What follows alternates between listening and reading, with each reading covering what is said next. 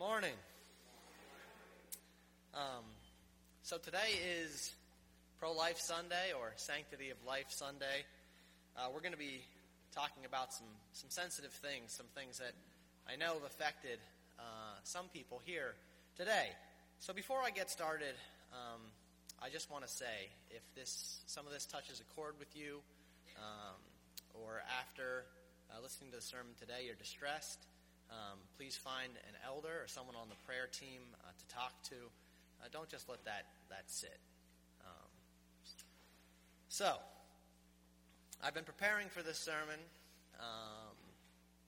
in the evenings with my kids running around. And I was thinking about how so often being pro-life really means to us being against things. So when people hear pro-life, they think anti-abortion, anti-fetal stem cell research, anti-Planned Parenthood. Now, I want to be clear, we are against those things. But that is kind of like saying, I went down to the Link to watch the Eagles because I really love driving on I-95. So today, I want to talk about what we are for and why we are for it. I want to talk about why the world is not for it, and I want to talk about what that means for us. We follow God. So to talk about what we are for, we have to talk about what God is for. And that's where I will start, talking about how God sees your neighbor. And then we're going to talk about how the world sees your neighbor. And then we're going to finish by talking about what that means for us as a church. So what does God think about your neighbor? Recently, I had a neighbor whose septic system was overflowing. So we had raw sewage pouring down the sidewalk in front of our house for about, 3 or 4 days before I called the township. But on the other hand, to be fair, I have a bush that is up against my neighbor's yard, so we kind of share this bush. And I think they've trimmed their side about 3 times since I've trimmed mine. But to be honest, I haven't been paying that great attention, so it could be more. On the same side, my kids are constantly building structures out of scrap wood that only they know what they are. And I know my neighbor wishes that it was a bit neater in my yard. So neighbors can be difficult. I know, because I am one. But nevertheless, God loves your neighbor, and He loves you, and He knows a lot worse things about you and your neighbor than you know. It's not a shallow love either. It's a deep love of a Creator who has put something of Himself in you. Humanity is sacred because God created man in His image. Genesis 1:26-28 tells us, "Then God said, 'Let us make mankind in our image, in our likeness, so that they may rule over the fish in the sea and the birds in the sky, over the livestock and all the wild animals, and over all the creatures that move along the ground.' So, God created mankind in His own image. In the image of God, He created them, male and female He created them. God blessed them and said to them, 'Be fruitful and increase in number, fill the earth and subdue it.'" So, to understand who we are and how God sees us, you have to understand some things about God. See, God is a creator God. He created us to take care of and watch over His creation. He created us to work under Him in His work. God is a relational God. You have God the Father, the Son, the Holy Spirit, who work together and have worked together for all eternity.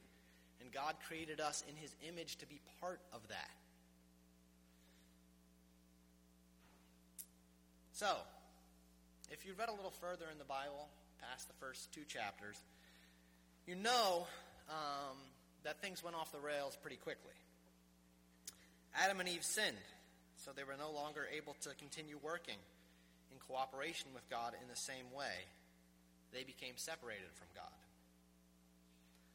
But that separation didn't change God's love for the creature he had created in his image. It didn't change God's love for your neighbor, even though your neighbor is a sinner. Not at all. He immediately began on his plan to redeem us, to redeem his creation that he had created in his image. That plan is the ultimate demonstration of God's love for us. Everyone who grew up in the church knows the verse that I'm about to say. Many who didn't grow up in the church know it too. If you don't know it, you're going to be able to hear it with fresh ears, and that's a blessing. But if you do, I want you to really try and hear it. So this is John 3:16. For God so loved the world that he gave his only Son, that whoever believes in him should not perish, but have eternal life. That was God's plan, to send his Son, the Son he loved and had spent all of time with, in communion together, to die, and to die for us, sinners who were separated from him. In Romans 5 it says, very rarely will anyone die for a righteous person, though for a good person someone might possibly dare to die. But God demonstrated his own love for us in this: while we were still sinners, Christ died for us. So God laid it all out on the line. He sent his Son, whom he loved, to die for us, to redeem us, and to be reunited to us. And in being reunited to us, God pulls us back into his work, his mission. In the beginning, that mission was what we talked about before, managing his creation. But now, it's bringing others back into communion with God. In Acts 1:8, Paul quotes Jesus saying, "But you will receive power when the Holy Spirit comes on you, and you will be my witnesses in Jerusalem, in all Judea and Samaria, and to the ends of the earth."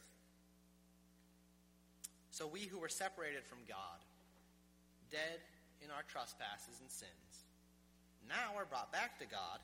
But not just that, we are also called to bring others back as well. So God has brought things full circle. He is redeeming his work, and in redeeming his work, he is calling us to be part of his work again. So how does God see your neighbor then? Your neighbor is his creation, made in his image to be in relationship with him. She is somebody who was worth the life of his Son. She is someone he wants to include in his redemptive work. So this is how God sees your neighbor, as invaluable. Now, godless eyes look at your neighbor with a very different perspective. The world sees people as either objects to use or as problems to solve. Now, this approach has a history that goes as far back as the fall. It starts at the very beginning of man's sin. I'm not going to give you a comprehensive list because I don't think we have that much time. But we're going to hit some lowlights. So, in Genesis, we see the story of Abram trying to pass off his wife, Sarah, as his sister because he feared the king of Egypt. So they went and were in Egypt, and his wife was very beautiful. He thought that if the king of Egypt knew that Sarah was his wife, the king would kill him and take her. It was a lawless time. So he attempted to deceive the king, and he dishonored his wife. He treated his wife as a tool to gain favor, and not with the honor due to her as his wife and a daughter of God. So, a little later, you have the story, the people of Sodom and Gomorrah. So there are some angels who visit Lot in Sodom and Gomorrah. And the people of Sodom and Gomorrah wanted to entertain themselves by abusing the angels that came to visit Lot. So they asked Lot to send the angels who were under his protection out to them so that they could have their way with them. They thought that the angels were just human visitors to their town, and they wanted to treat them as a small, destructive child treats a toy. Play with it, break it, and throw it away. This is often how we see people treat other people. Skipping forward a little later in the Bible, the Egyptians have the Jews living in Egypt with them. And they see the growth of the Jewish people among them as a great threat. See, God was with the Jews and he had blessed his people, and he made them increase in number. The Egyptians feared that the Jews would overwhelm them, that they would take the country over and displace them. So they saw the Jews not as people, but as a problem. And so they did what people have so often done when they see others as a problem. They slaughtered them. But the Egyptians were not barbarians. They were a civilized society. They created great buildings and masterworks that you can still see today. So they did not slaughter indiscriminately. They didn't just go out and start taking swords to any Jewish people they saw on the street. They set up a bureaucratic program to take care of it. See, slaughtering adults is difficult and messy. Adults tend to fight back. And also, adults can be really useful. They can do stuff for you. Sometimes children can do stuff for you, but it's not reliable. Trust me. So the Pharaoh simply ordered that all the baby boys of the Jews be thrown into the Nile. It's a simple, effective, and clean method of population control. This is what happens when people see people as problems. So let's fast forward even farther, and we can see God's own people, the Jews, sacrificing their children to foreign gods to try and win those gods' favor. The word of God as spoken by Jeremiah tells us this in Jeremiah 7, 1 to 7 and 31. The word that came to Jeremiah from the Lord. Stand in the gate of the Lord's house and proclaim there this word, and say, Hear the word of the Lord, all you men of Judah, who enter these gates and worship the Lord. Thus says the Lord of hosts, the God of Israel, Amend your ways and your deeds, and I will let you dwell in this place. Do not trust in these deceptive words. This is the temple of the Lord, the temple of the Lord, the temple of the Lord. For if you truly amend your ways and your deeds, if you truly execute justice one with another, if you do not oppress the sojourner, the fatherless, or the widow, or shed innocent blood in this place, and if you do not go after other gods to your own harm, then I will let you dwell in this place, in the land that I gave of old to your fathers forever. And from verse 31, And they have built the high places of Topheth, which is in the valley of the son of Hinnom, to burn their sons and their daughters in the fire, which I did not command, nor did it come into my mind. Jeremiah is a prophet of God speaking to the people who are supposed to be God's people. They claim the name of the Lord. They say, This is the temple of the Lord. But they do not honor the Lord, because they do not love strangers, orphans, or widows. They shed innocent blood. And we see later in verse 31 that the blood that they shed is the blood of their own children sacrificed to false gods. This is horrific. It's perverse. Child sacrifice is perhaps the worst example of objectification that there is. A parent has a child who is made in God's image, but also in part in the parent's image. that parent is willing to treat that child as a bargaining chip to try and get in good with a God so that they can get something that they want. So we need to be wary, because God's people can be complicit in treating people as objects. We are not immune to this type of behavior. People who call themselves followers of God have committed acts that dishonor God's image all throughout history in the Bible, and even in our own history as a country. So, if we go a bit farther forward in history, we come to the founding of the United States. Now, there is a certain tendency among patriotic conservatives to downplay the sins that were woven into the founding of our country. But we as a church must not do this. Now, our country was founded with some godly influences and impulses. There were godly men among the founders of this nation. Men who supported justice and freedom. But I can't call this a Christian nation, because there was also an ungodly willingness to accept and institutionalize the enslavement of black Americans. Those who supported slavery argued that black people were lesser forms of humans, and they used that argument to justify treating Africans as property.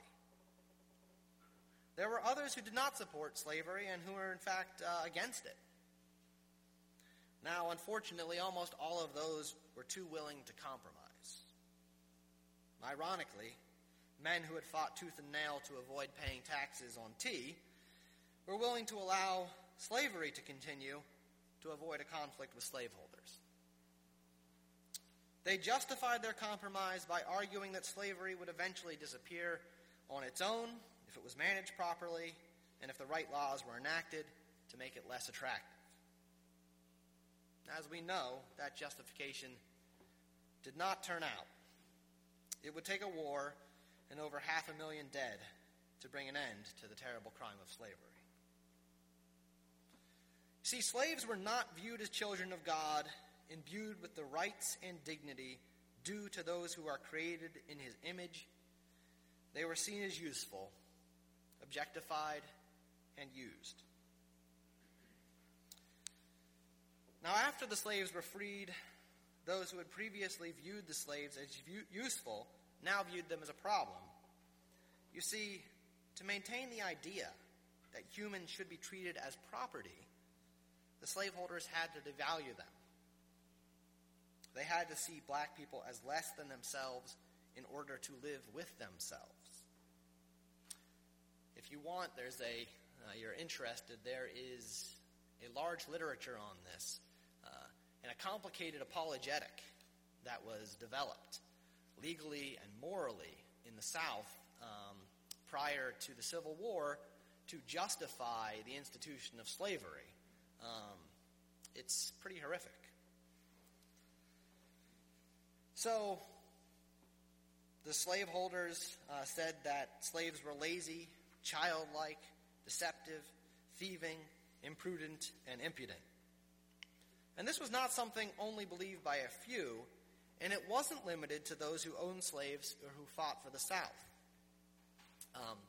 After slavery was done away with in the mid to end of the 19th century, then in the early 20th century, there was a big concern in this country about how to deal with people that thinkers and politicians, including people like Theodore Roosevelt and Woodrow Wilson, thought were inferior.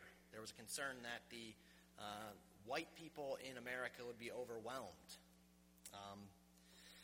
So it's not surprising that these thinkers, who were mostly white and wealthy, wanted to eliminate people who were different from them.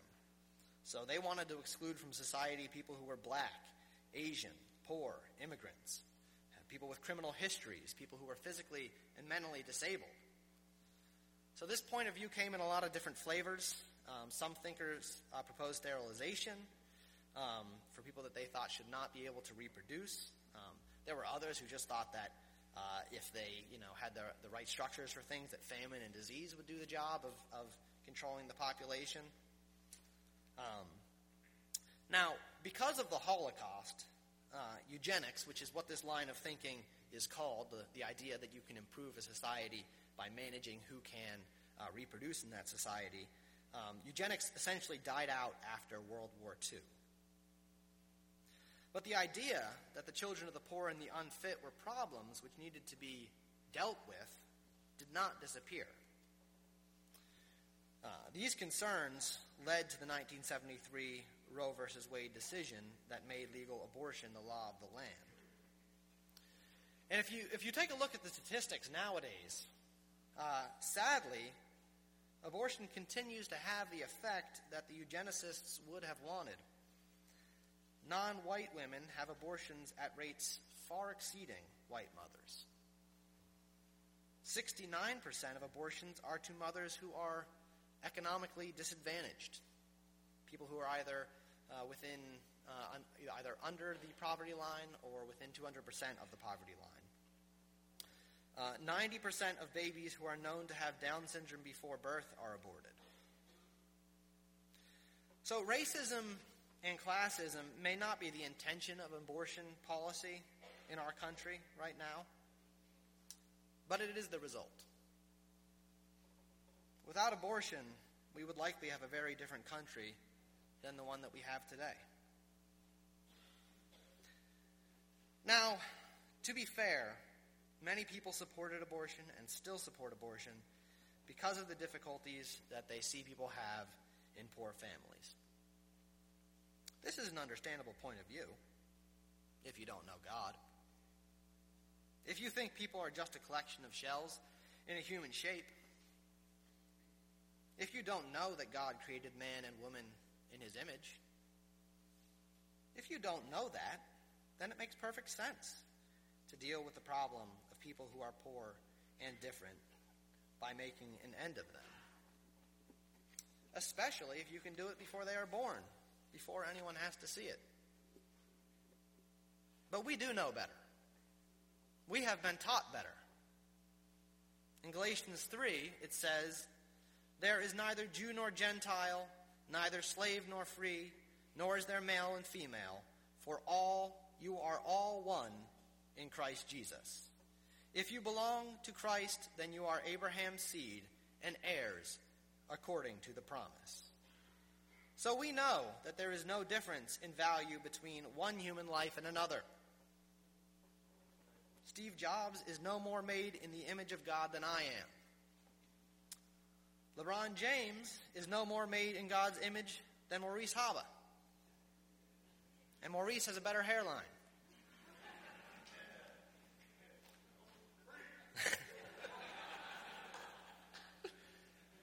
I have to confess that this is not always my attitude. I think if you're honest, it's not always your attitude either. We make judgments that are ungodly about the worth of people.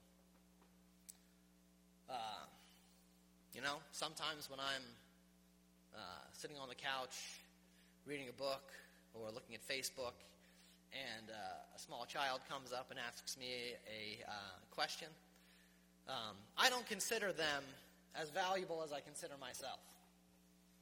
And sometimes when I'm walking downtown past, from my office to the subway and I see someone on the corner asking for change, I don't see their life as valuable as mine.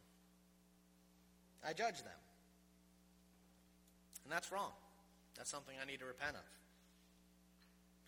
So what I'm asking you this morning is, can you truly see everyone as children of God? Are you willing to see the image of God in everyone? Because if the answer is yes, it will have a deep impact on how you view this issue, the issue of abortion, the issue of human life, the issue of eugenics, the issue of euthanasia. Because this is not a social justice issue.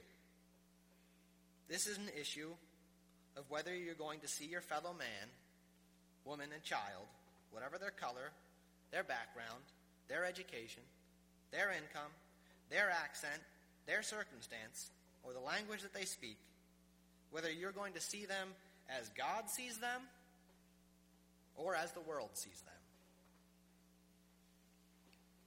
So let's talk about what that means. I think we have a good contrast now between what God's eyes are for your neighbor and what the world's are. But what does it mean to, in action, in application, to see your neighbor as God sees them? What did I miss? God doesn't see the richest billionaires of the world, Carlos Slim, Warren Buffett, Bill Gates, or Larry Page, as more valuable than an infant baby born to a 16-year-old and her 18-year-old boyfriend who is incarcerated. Respect is what comes first here.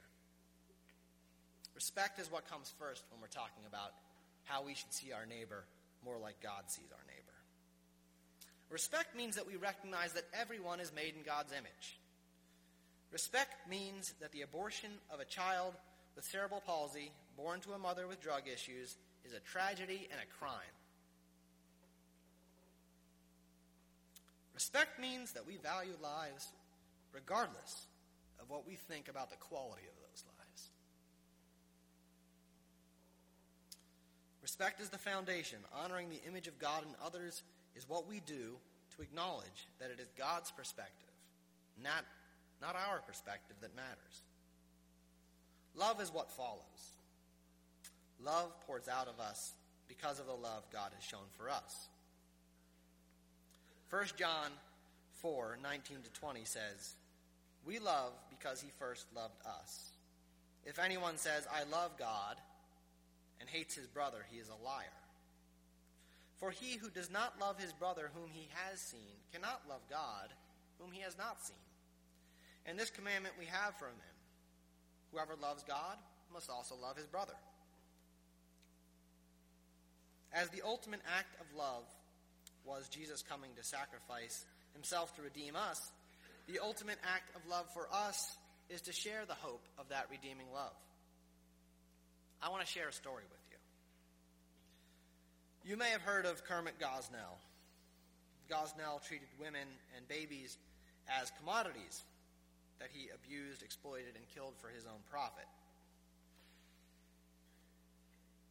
Now, if you've read that story, you know his callousness and evil is a reflection of a culture that doesn't care for and would rather not be bothered with the problems of poor urban folks. It's a sad story, but it didn't end there.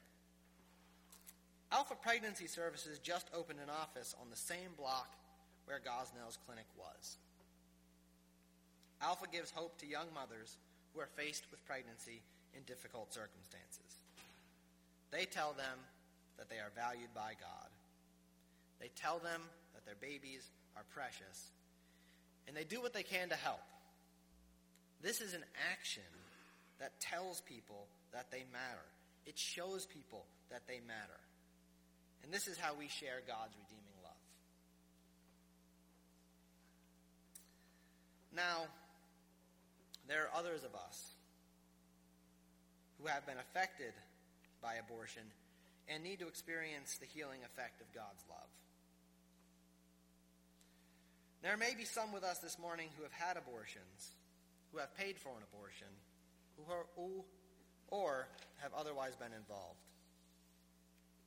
And I want to tell you, if that is you, God's love is for you. You are also made in God's image. Christ's blood covers your sin also. All that you need to do is repent to God and experience freedom from sin. And I got to tell you, this is a message that has to spread. It has to spread because we need it.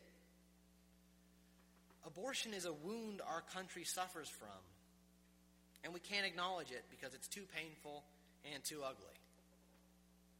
We're like a guy walking around with a gangrenous wound, but he won't admit he has a gangrenous wound because he doesn't have a doctor to go see. So he feels like it's better to act like it's not there. See, if we're going to tell the truth to ourselves and each other, it has to be done with a message of forgiveness. Because if we're not talking about God's redemptive love, then we're not going to talk about it.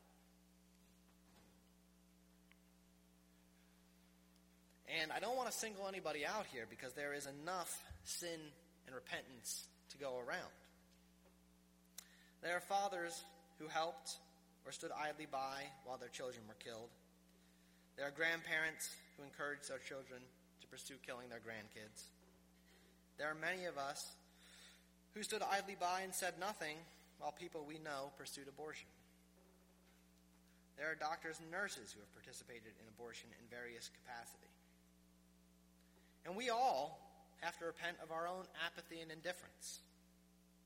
Our nation will need to repent. And we will need to carry that message.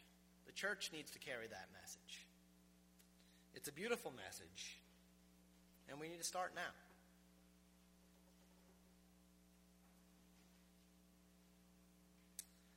So finally, I want to say this. We know how God sees us and sees our neighbor as his image bearer and wants every life to be brought back into redemption, into relationship with him. We know how the world sees lives. We know that message.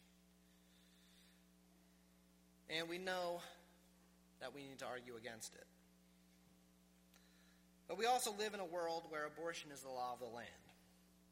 It's an evil thing, and thinking about it is discouraging. It seems like it is never going to end. Sometimes it seems like our efforts could be better spent on other things. Things that we feel will make a difference. Things like education that will help the kids who are already with us. I understand that. It's hard, it's unpopular, and it feels futile. But please just remember that God sent his son to die out of his love to redeem the life of the baby that the world says is a problem. So don't despair. We serve God, the God of the universe. God can end this. God will end this in his time. I am confident that he will not be patient forever. It won't end tomorrow, but it will end, and I want to be part of it. I want to be part of God's redeeming work that claims every life as precious and holy. I want to see the day that this country stands up and says, no more. We are God's people, his sons and daughters, enemies made friends. If we don't stand up, who will?